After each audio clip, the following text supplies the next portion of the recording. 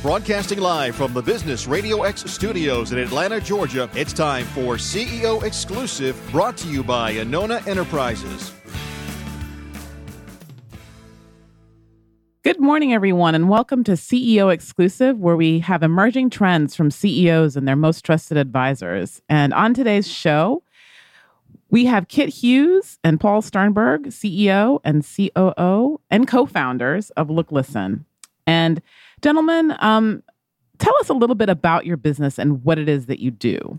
Well, we do a lot of magic, I would say. But technically speaking, we are a digital advertising agency.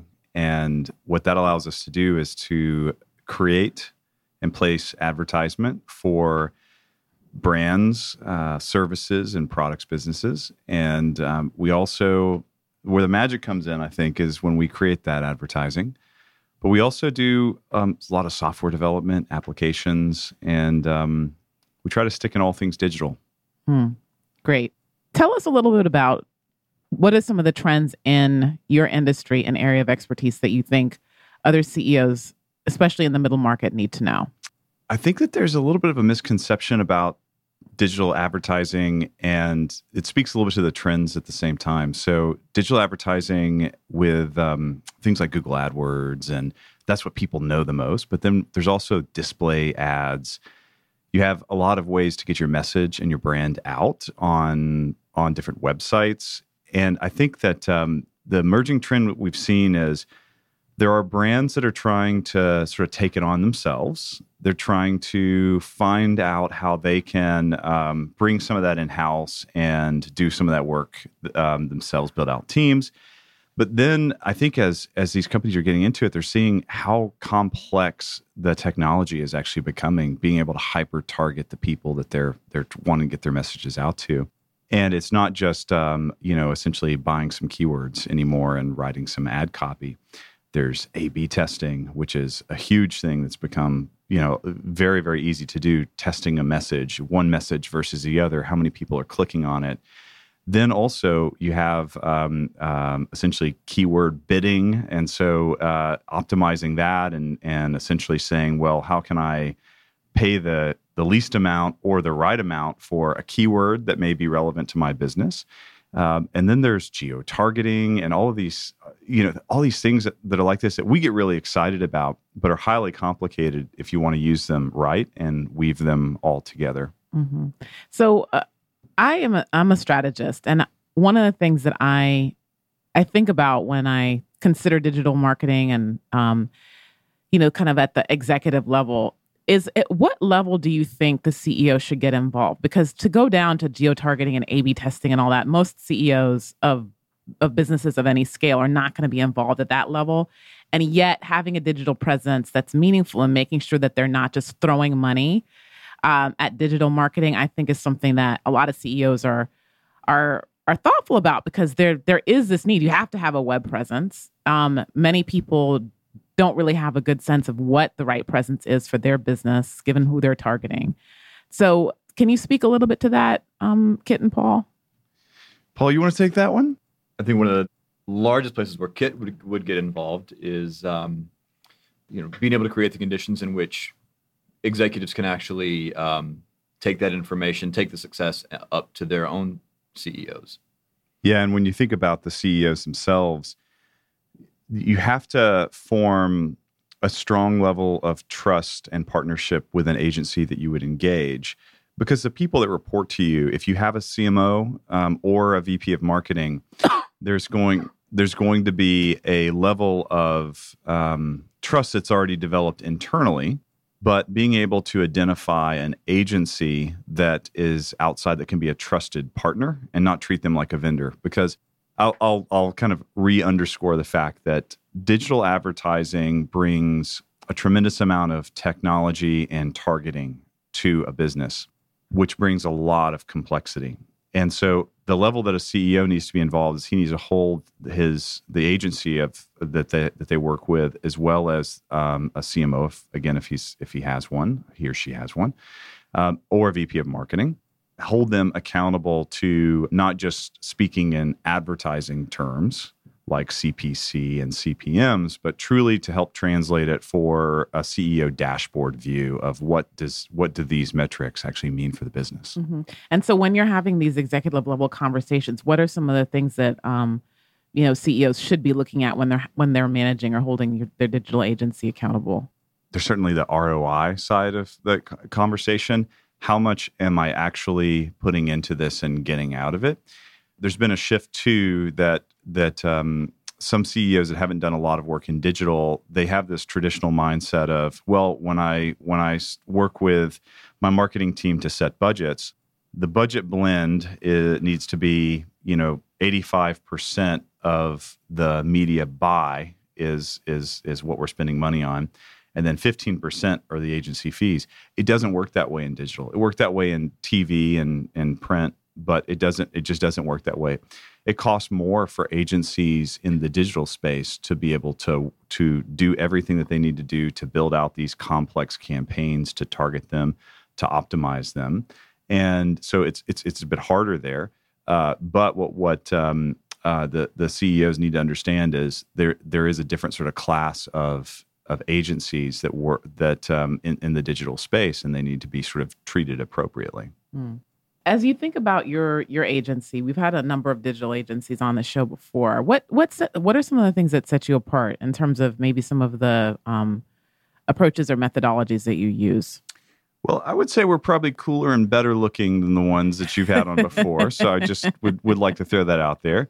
But what really makes us different is that we don't believe that you have to compromise killer creative for the advanced analytics side of things. So we're part of a new generation of agencies in which we do truly respect the fact that the table stakes are killer creative. It just has to look good. It has to sound good. It has to read good. The whole creative package, if you will, needs to be wrapped with a bow on it and be loved by all. But the extra piece is the advanced analytics and being able to measure deeply so that as the results bubble up to a CEO level, there's almost nothing anecdotal that's going to be challenged on the work. It's like, did you think through these things? Did you go in this direction? Did you test this idea? Yes, we did, and we can actually model out what those advanced analytics are saying. That's really what makes us different. And if I was to tell you from much more of a sort of marketing perspective of how we present ourselves as an agency, we focus around our own brand promise, which is make ideas matter. A lot of agencies out there are just focused on making ideas, and making ideas is boring. This new generation of ad agencies aren't going to sort of stand for stopping there. We're focused on not just making the ideas, but making them matter. And mattering means mattering to the end user, to the consumer, to the people in the client organization, so that we make sure that we're taking it beyond creating, the nice creative ideas, but we're actually weaving in how they matter and how we can test it to optimize it. Mm-hmm. So what's the coolest thing that you've done since you're so cool? Yeah. And so good looking. Your words, not mine. Thank you. That's so sweet, Paul. So I think that we've got a couple of really cool things, but I think that one of the coolest things that we've done that speak to that is we created this synthetic attribution model that we had won an account and become agency of record for a dental care provider, and the previous agency had run test campaigns, and maybe no fault of theirs. There's plenty of agencies that just say, let's run a test campaign for display ads and see how effective they are. Let's see what the click-through rate is on the display ads. So the results were what you would expect. When's the last time a person's clicked on a display ad and it's not effective? And I think just because of our culture and our curiosity, we said, let's take a stab at potentially creating a new model by which to measure the efficacy of the display ads. And when you said cool, I'm definitely considering all this nerd cool, just so that I'm clear. But the coolest thing that I really think we did was that we took a new model by which we said, let's figure out how we can map in first-party data, essentially phone calls on the side of our client back into the ads that were served. And so we were actually able to tell that if you never clicked on an ad but made a phone call later, that we could attribute your phone call to seeing a display ad, which is really cool because and we were told by people that we had cracked the code on being able to do that because so many people say, yeah, when did you click on a display ad? When's the last time you've done it? And we can ask ourselves that question. But if we were to actually model out actions taken by that, we saw a greater than 15% attribution of people that saw these ads, which is huge because display can sometimes get 0.01% or 0.001% conversion according to traditional metrics. So that's my nerd cool answer. Yeah, and then we took it actually to the next level and applied that to pre-roll video. Yeah. All right. Which so gets an even worse. let's hold on a second. So synthetic attribution model. That's a really you got it. big, complex word. But just to boil it down, basically, it allows you to tell if somebody who saw a display ad took an action, even if they didn't click on this display ad. Yeah, all the other agencies have had it wrong where they just measure clicking on ads, and we were able to create a model that wove in other types of actions like making a phone call. And that's still a conversion, that's taking an action. And so where the synthetic piece comes in is that we wove in the people that clicked on it as well as the people that saw it and used a couple of platforms and custom scripting to say that we showed you an ad and then you took an action on it later. And so in terms of, making things matter, as you said, why does that matter? Well, if this company would have dialed back their spend on display, it would have shown an immediate effect, and no one would have known where that effect came from. If it was showing, 16, over 15% conversion is a big deal. Like you want to keep money in that channel, and so this kind of goes back to a little bit of the earlier question too around CEOs, how involved should they be, what should they expect? It really does. Agencies should be held accountable to bringing new ideas and new ways of looking at things. As an agency, we're not afraid of the dark. And I think that's what other agencies that have kind of had their businesses on autopilots, especially the ones that have been traditional agencies that have tried to figure out this whole digital thing. We're saying that, hey, we're not afraid of the dark. We're not afraid of solving problems, and we're not going to accept status quo. And what's the ratio? So even in this case that you're talking about where for display, they thought that it was maybe not performing because, 0.0001, people clicked on the display. But then when you did the synthetic attribution, you were able to see that people who saw the display may have called or done something else rather than click. What was the difference? Do you remember?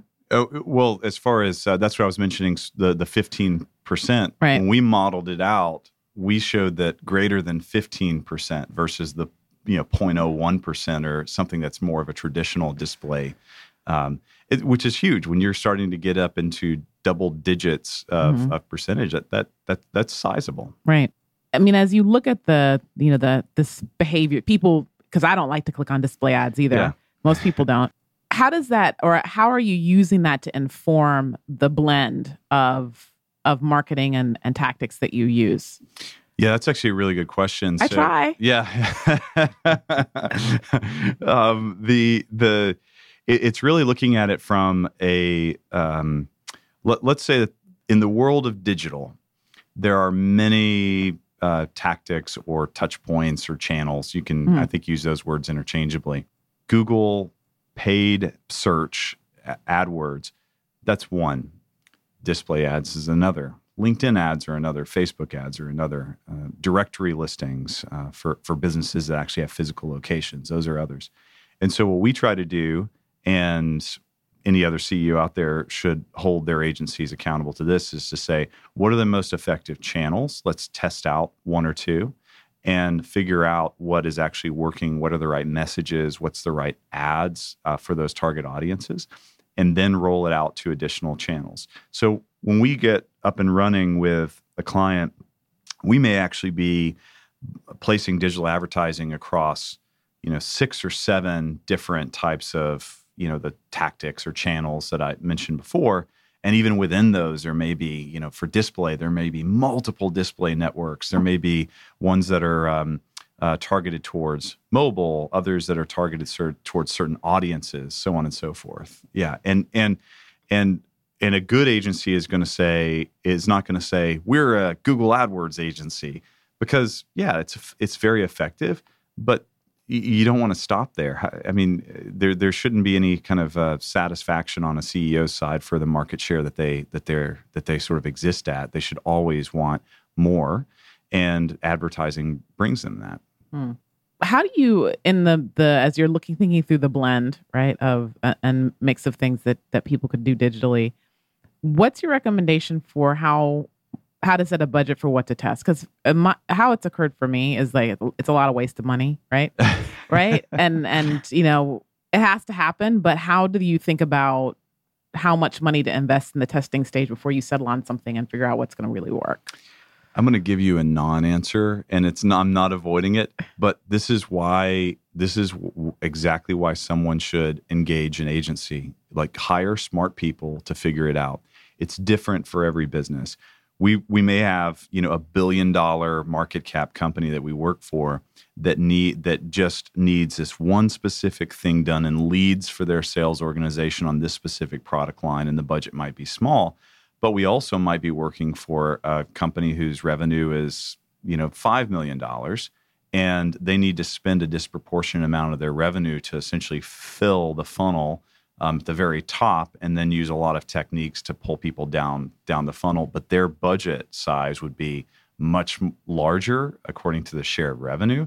But then also maybe even the real number might be even larger than the $1 billion company that said, hey, we need, 1,000 or 2,000 leads for this specific. Agencies should be able to give you that number.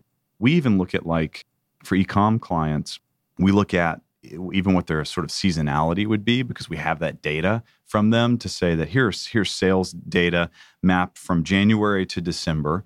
And then if we were to use these different tactics, here's the potential expected lift on it based on the amount of dollars that would be spent. And it's a very, in nerd cool world, it's a sexy spreadsheet, because it shows all of the data kind of mapped on a monthly basis, and you just play with the numbers. It's like, how much money do you want to get out of your advertising spend? And there's maybe a threshold there. So again, it sounds like it's a non-answer, but it's like, it goes again back to accountability of an agency to be able to say, be smart people that are bringing these ideas to the table and helping figure out what's right for your specific business. Mm-hmm. And then also, you're probably going to give me the same "it depends" answer, but how long should the testing phase take? Yeah, that one, for people that are looking for an organization that's looking for statistical proof, they're saying, like, hey, our ads have been served to a statistically viable number of people for us to be able to decide. The answer is much more based on, like, a volume. For other organizations, and we love working with these companies, they say, if you guys have a strong feeling and opinion after it's been running for 6 weeks or 3 months, and that may not be statistically, I can take that to my board, or it, as a CEO, it's enough information that I feel like you guys are giving me the thumbs up to either, ramp up and go in this one direction or throttle back. So, and is your feeling most of the time you need to go for statistical significance or not? No, it's not. Okay. Yeah. But some people just want to worship at the throne of statistical significance. And that's also why this kind of like mattering part of the creative can be so elastic, because sometimes it may truly not meet some quantitative. And I think that a lot of CEOs, like entrepreneurs that have evolved into CEOs, get this, that your gut drives a ton of decisions. However, you fed your gut with life experiences and information and advice and all that stuff. So your gut is actually very well informed, but it may be disconnected from statistical significance. And so, have you found that most of the time the gut's right? Paul, you can check me on this one, but I'd say so. Okay. I'd say so. Right. We're still in business. So, yeah, and growing. So, yeah. Yeah. And speaking of the growing thing, how have you grown the company so fast, right? I think that your growth rate's been something like 1,000%, which is just like over 1,000 over 3 years. Yeah, we were. I want to kind of come from a place of gratitude here because we have worked very hard. We've had amazing clients. We have had amazing people, but the hyper growth that we've had and hit the Inc. 500 last year has just been nothing short of just amazing for us to be on that ride. And we've said, because being interviewed a lot over the past year, once you hit the Inc. 500, it's almost like you've gone through this wash of something magical. Like you're all of a sudden sparkling, and people forget. And in fact, I would say the Inc. 500, the big awards gala was amazing because it's all these people, and you're like, oh, wow, we made it. Like, I mean, there's just such an intense, when you're dealing, especially with people in the 500. So I the best answer that I've been able to arrive at is that when I look at really what was feeding our growth, it wasn't that we were advertising ourselves. It was that we had a small set of clients that we just kept winning for. We were part of their team, and we helped their businesses grow as well. We were able to drive top line growth and occasionally bottom line as well, but agencies typically influence top line. And so we were able to do that for them, and they invested more money in us. They opened up more budget. And when we brought them an idea, they said, "Yeah, you've earned our trust. Cool. Let's try this thing out. We know that you guys are going to test it as rigorously as you do the other work." And so we've had a really sort of small group of clients that have continued to invest in us over the years. And now we're at that, what I would call that tipping point, because we've gotten so much exposure that we have started to get on the radar of the larger brands in which that we maybe, when we started and we're a 3-4 person company, wouldn't have, given us the time of day or just said, when you guys get bigger, call us, more mature. But yeah, Paul, would you agree with a critical mass of what I just said, or no? Oh, yeah. So Paul is a silent partner. If you haven't, no, I remember him from the caller we did before. He's not silent. So as you talk about the growth of the company and what you guys have done together, I mean, to turn to the second segment, we always talk about the relationship between our guests, and you guys founded the company together. So tell me a little bit about how you've made that work. How the hyper growth has affected your relationship, and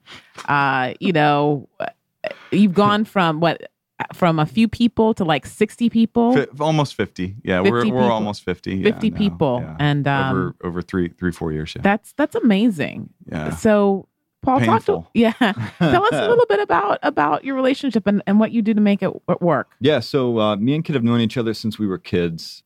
How old? Probably 13. I think we debate on how long. I remember us knowing of each other younger, but I think we started to become friends at around 13. Yeah. Were you in elementary school together? Or No, junior high or something? We went to separate schools. Yeah, we lived in this area in Kentucky where even if you don't go to the same school, there's not a lot of people that live out in the country, so you end up attracting. I'll give you the best example of how this works. We were in high school and by the local mall in Paducah, Kentucky, and somebody's car was having some problems, and it was a couple of girls, so I went over and said hi, and was like, "Do you need any help?" They looked at me, and one of them turned to the other, and she said, "He looks like he'd be friends with Paul." And I was like, "Paul Sternberg?"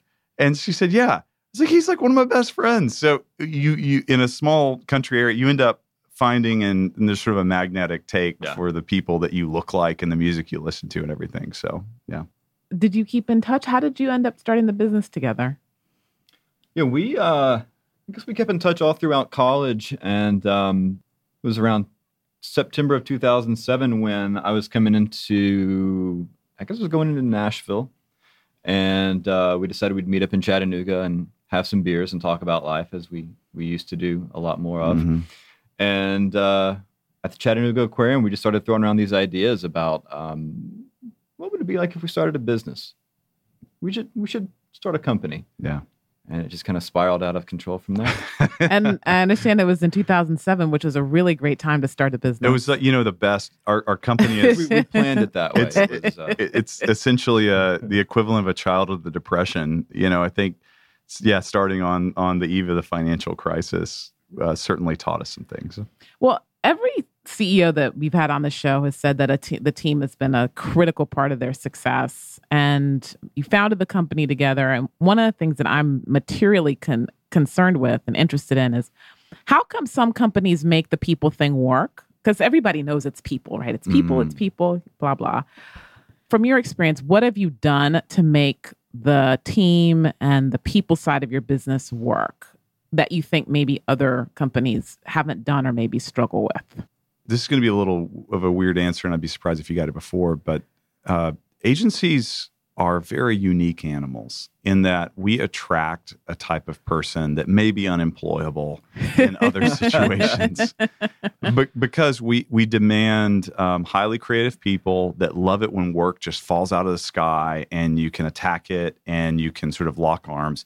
However, it still is a human enterprise, and there can be, and anybody that's watched an episode of Mad Men knows that in an agency, there's just a lot of crazy things that can happen because you have highly creative people all in a space. We've been really lucky to have, a lot of great people and not a lot of drama, but we do, agencies are as an organizational structure provide a very safe place for highly creative people. And this is not just visually creative, like the development work we do, the coding that we do is a creative enterprise as well. And then we treat the analytics side as creative too. Like I said, the synthetic attribution model, that's about as creative as it gets in dealing with data. And so we essentially have created an infrastructure at an agency that insanely creative people can take advantage of, and our clients hire us to do that. And I think that we've had probably industry standard attrition when it comes to people kind of coming and going from an agency, but being able to continually build that team has been because we provide a really great environment for people to test ideas, especially people that are just starting their careers. We've put people in front of clients to present, to test out ideas. And it's exposure they wouldn't have gotten any other way. And we love the people that work for us. And in fact, I would say that it's not for us, it's with us because we're there locking arms with them. And Paul, how have you physically brought on 50 people? Because it's one thing to most people struggle with one or two good hires, but 50 is pretty amazing. So how have you done that? You would have thought you would have maybe lost a little more weight. Yeah, you'd think so. Yeah. Addressing parking is the first issue. Where are they going to park their cars is one. Where they're going to sit is another. But also it's I don't know. It's a lot about evaluating the people, trying to hire smart. Hire from your gut too. Find out who they are. Make a good personal connection with them. Paul's done a great job at creating a questionnaire that maps to our values as a company to screen people. And these are things he probably wouldn't say for himself, but I think he's done a fantastic job of saying like, hey, we want to make sure that we're hiring people that are aligned to our values as a company, so that we don't get down the road and people are like, wait, I didn't sign up for this exactly. So he created a screener, that really great questionnaire that there are no right or wrong answers for. It's just essentially a temperature check, and he's been involved very deeply with assessing. Well, if we were to administer even sort of tests as part of the process. He created a new he spun up a new platform that allows us to manage the recruitment pipeline and sort of grade and score people along the way. So he's really created this very strong operational efficiency around the recruitment process, because as an agency, services business, we have to scale according to human bodies. And so you have to always be recruiting and sort of opening your arms to the good people, but figure out which ones do you actually kind of catch, if you know what I mean. And he's created a really good system for that. Mm. And how has all of this affected your friendship?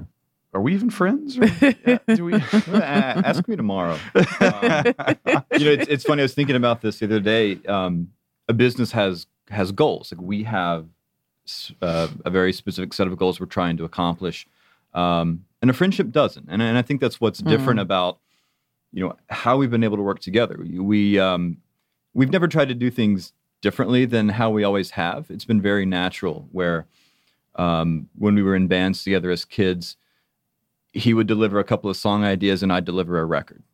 Yeah. I would deliver the final product for him. And it's still the same way today. Yeah. Yeah. I've never tried to do what he does. He's never tried to do what I do. But we have a shared vision and enough shared overlap that I think it works really well. And what are some of those values that you put in the questionnaire? Be curious.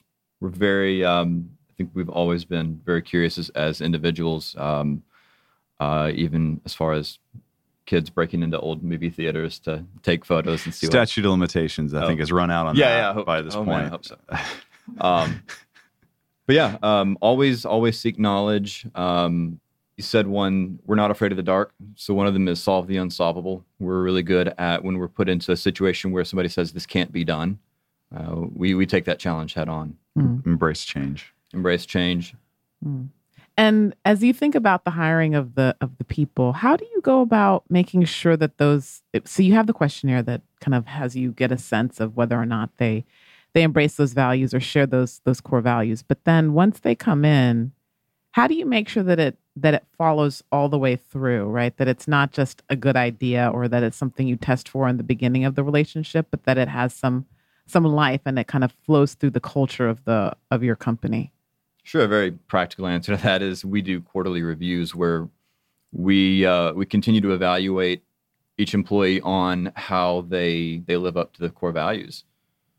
And we just moved to that Netflix-esque quarterly check-in model. And before, I think we fought the same sort of fallacy that a lot of companies do, is to have just an annual review. And we give constant feedback, but the way we administered it was we essentially said, how do you rate yourself against our values? And then how does the manager rate you against the values? Lay them on top of each other and to see, is there a huge disconnect? And there would be, you almost could go in and predict this.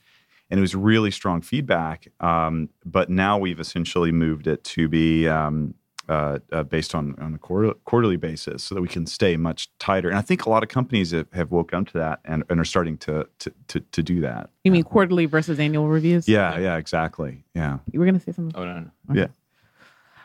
And so other than recruiting, what are some of the other challenges that you have experienced or are experiencing and growing so quickly? Well, one of the things is in this industry, people leave a job after about a year. They want to move on to the next big thing for them. And so how are you, if you have to rehire 50 people every year, that's kind of tough. How do you deal with the attrition then? Well, the way I usually describe it is if somebody stays past a year, they're probably going to stay about 2 years. But if they stay past 2 years, you've got them for a much, much longer time. And you don't want your senior people to be leaving very often. But there is an expected and embraced, churn of those people at a lower level. Say it's like staff, mid-level staff, that is actually in the agency business is not only accepted but embraced, because there's that constant sort of flow of energy and creative talent that you kind of want going through. So we embrace it, but I'd say we would have real problems if there was higher turnover at a more senior level. All agencies would. Paul's also been really influential on helping us craft a culture that these values sort of weave into, and helping, I think, keep us honest around are we living up to these specific values and sort of these decisions that we make that will affect culture. So I think that's kind of one way, and there's almost no single silver bullet answer that is right for the industry, the business, and the exact people that are inside it. It's much more of as you continue to grow and evolve and transform as a business, that you always stay aware that you have to create this culture that is attracting people, that is potentially self-selecting the people out of it that don't belong there. And at the end of the day, especially as an agency, that you've had no flinch in your quality of the work that you're doing for the clients.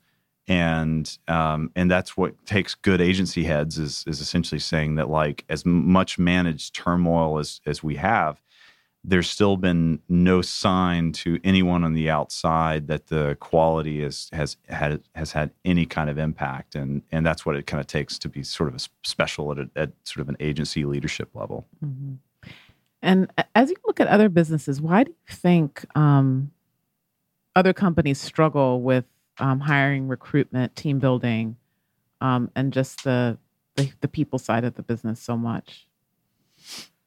What do you think? I mean, it's hard. It's because it's hard. I think people struggle with it because it's just difficult. A human enterprise is hard. I think what we have to do is to mitigate the level at which, is an acceptable level of how hard something is. Attracting the talent, attracting someone away from the devil that they know is difficult. Keeping them inside your organization can be difficult if they're constant, especially like development talent or highly courted talent by recruiters. We just have to make sure we have a sticky culture. I think it's like it was easier back in sort of a tribal, because agencies can be like tribes. I think more so than other companies could be, but in a tribal environment. You had like, okay, we're huddling together for warmth. And if any of us gets this crazy idea to venture away from the huddle, you're going to get cold and maybe die. And hey, I'm leveraging my tribe's resources. So I'm going to get food. I'm going to put it into the system. I'm going to get out of it. So that was a lot easier. But when we started to, form companies and introduce commerce and money into the picture, I think that's when it got hard to attract people and keep them. Hmm. Sorry to get poetic there. No, it's very, very interesting. Very cool. Very cool. So as you think about the future of the business and like what's going to happen moving forward, what are some of the cool things that you're working on now? I guess, how do I pick? We've got, I think the two main things that come to mind, something that's been part of our past, that synthetic attribution model was kind of, I think, the cool thing that we did over the past couple of years. And we did that for one of the largest dental care providers in the country, and they focus on kids in underserved areas. And so this is the sort of heart part of that conversation. The head part of it was, it's this cool synthetic attribution model. But the heart part of it is that because we approach the data and the advertising that way, we were actually able to bring awareness of dental care to kids in underserved areas, over 2 million patients a year and growing. And we are really, really excited about that. But over the past year, we've added kind of a couple of other cool things, one in which we are working with the second largest electronics manufacturer on building out an Internet of Things, network. And if you've read any kind of business article or any kind of press that came out of CES, the Internet of Things is like, that's it. And so we've got this huge electronics manufacturer that has hired us and said, okay, as a full service agency, we want for you guys to build out the platform that's going to interface with all the devices, and then also the app and user experience that people can have, because it's an emotional connection that people have to these products. Can you hold on a second? Yeah. If we think about the Internet of Things for a layperson, that's like your cell phone is hooked to the heat in your house, and the heat in your house is hooked to like the Nest, to the car, and to your phone and to your computer, and you can do things on all of them at the same time. How does advertising get into that? So I'm still working on the answer to that, because it's a true, like, what's our value proposition there? And so advertising, is all about making emotional connections. And it's not different from product development. The means to the end is different. Like arriving at an emotional connection with a product is different from a piece of creative that's going to incentivize you to take a look at a brand or a product. And so, but we also, in our agency, so Paul and I, our background is design, and a very disproportionate of it being digital design. And so creating interfaces and user experience is a very important thing.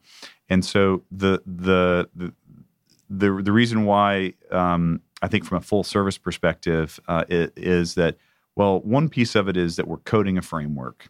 The other piece of it is that we're designing a very easy-to-use interface that people are going to fall in love with, just like they fall in love with great advertising. They may not know that they're in love, but they're in love. And then when you think about how potentially it could tie into the experience of marketing the product and advertising that product, because they have to be done differently. You're asking people to have to buy this physical thing, but then have a relationship with it through their phone, through a different interface. So it's a different message. And because we're that full service agency, we're able to think through the interface design, the framework build out, and then also how people are kind of looking at and making a choice between those two products on the shelf at the same time. And just a real basic question is how is the Internet of Things going, like how are we going to actually use that? Do you know? Well, we are using it now from the perspective of if you have a Nest thermostat, that's maybe the most widely known example. But then also you have these other products that allow you to turn on your lights and control your lights or control your alarm systems and unlocking your door when you're not there. So that's already kind of in use now, home automation and all that. But then also when we look at, are you using a fitness tracker to track your steps? How does that feed into sort of cloud data? Also, is it connected to like a weight scale that will also sort of marry all that data together? And so the Internet of Things basically being like the fact that we can have a ton of connected products that can speak to each other, speak to the cloud, as I'm doing in air quotes here, but that they're all essentially connected. And I guess my question for you is, do you have a sense from the work that you're doing of kind of what the expected usage is likely to be? Is it going to be biometrics? Is it going to be, is it going to be like the home automation? Is it going to be, how is it going to be used in business? Yeah. Computers are everywhere. I think that Paul can agree with that. And it is going to be used in industrial applications as far as monitoring power plants and controlling power plants at a distance, and water. You think about like energy infrastructure. That still is Internet of Things. It may not be a weight scale that's in your home and used by consumers, but as far as the actual infrastructure and B2B applications, that's going to be probably even a larger market by sort of dollar signs than the consumer market when you think about it, because of cost of those systems. But the use is almost anything that you could think of. You will be able to connect together your microwave to your fridge, to your stove, to your thermostat, to your smoke detector, to the locks on your doors. And it's a very, very beautiful thing, because these things are going to be able to pass information back. And if you have an Amazon Echo, like this is the future is here with this device, because you can talk to Alexa and you can tell her to play a song, but then you can also tell her to order more of this thing you just ran out of. And so that's and that device is connected to Amazon.com. And we're at this sort of, the thicket was sort of cleared by Nest for people to accept the fact that, hey, I can control this thing that's a previously boring thing on the wall with my phone. And now something like Alexa has not only sort of followed the path of Nest that they cleared the thicket, but they're like bringing this like huge, hay baler or whatever behind them. I'm trying to think of agricultural applications here, but it's essentially a bigger piece of machinery that Amazon is bringing through to say, hey, we can connect in a very friendly and entertaining way, but then also use it as a method of commerce and to reorder things. So, I mean, it's pretty cool. Yeah. And what's underlying business model from your perspective? I mean, obviously with Amazon, it's going to be driving sales on Amazon, and then you pay for Alexa, right? Is there a subscription? I don't know. No. So you buy it. It's a Bluetooth speaker. You can play. They're replacing something that existed already, but really enhancing it with this anthropomorphized, person's voice that connects it to Amazon. And are you asking as far as like the business model for like an agency playing in there? Okay. Well, I mean, you can answer that too. I'll answer. Well, it's simple for us. We make fees off of being paid by companies to either design products or applications of the Internet of Things.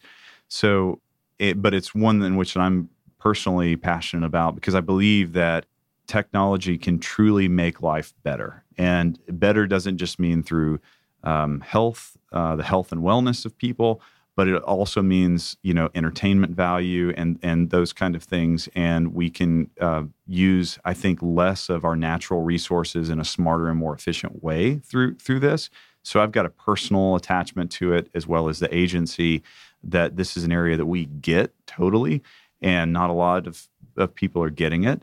But as far as the other businesses, it unlocks a couple of new revenue streams because you look at Apple and there's a tremendous amount of revenue that Apple opened up when they looked at essentially monetizing content, or they created a device that they sell songs to people and books to people on. This is the Internet of Things essentially opens up the opportunity, which there are I think a few different ways depending on the industry application. I don't think companies like Nest have totally figured it out yet, but they've essentially got a product in somebody's home at which once they start to figure out how to charge and unlock some more sort of subscription-based services for people can hook into those platforms. I think that we have not yet figured out how advertising plays into these platforms, but they will. The data that's being provided back out of these platforms is really, really rich when you look at sort of mapping it together, and maybe scary to some people, but the data is very rich. And when you look at the advertising play, then there's something there. And that's why we're like saying, hey, we're putting a stake in. We're standing next to this IoT thing. Can I make a request? Yeah. I know that you're going to be... Do I need to leave? No. Can you not put the advertising like in places where it shouldn't be? Like I had this experience. I was like the other day where I was like, you know what? I just want my stuff. Like, don't advertise to me right now. I just want to get to my thing. So like when I'm going to the heater, could you please not put an ad there when I'm trying to turn the heat down? Like yes. That's a request. I will promise that our agency will not do that. Yes. Yeah, totally. And I think that I go to use the bathroom and there's an ad. It's like, no. I get it. We will see that's bad advertising. We want to do good advertising, which is say what people want and need to hear at the moment that they want and need to hear it. And so the thing on the data side of things though is that you should not be marketed a Ford truck if it's not right for you. You should not be marketed to this other product if it's not right for you. And the more data that is available to the advertisers, the more targeted it should be. It should not be abused. Let's be clear about that. It should absolutely not be abused, but it should be used. The powers should be used for good, which is to say, hey, don't serve ads when people don't want to see them because that can create a negative effect, a sort of a hate feeling for the brand or for that product. And so, let's use it for good. Let's use these powers for good. Would you agree with that, Paul? Yeah. Okay. All right. We're on the same page. Very good. So if listeners want to get in touch with you to hear more about anything that we've discussed today, how can they do that? We have a fax number that people can send a fax to. After we're just talking about the Internet of Things. Cute. We have a website, believe it or not, looklisten.com. We are I'm personally on the Twitter and the Facebook, but we're on Facebook, we're on Twitter. We're very easy to find, but probably the best routes into that is through our own website, looklisten.com. Thanks a lot. Thank you so much for being here, gentlemen. Thanks for having us. Broadcasting live from the Business Radio X studios in Atlanta, Georgia, it's time for CEO Exclusive, brought to you by Anona Enterprises.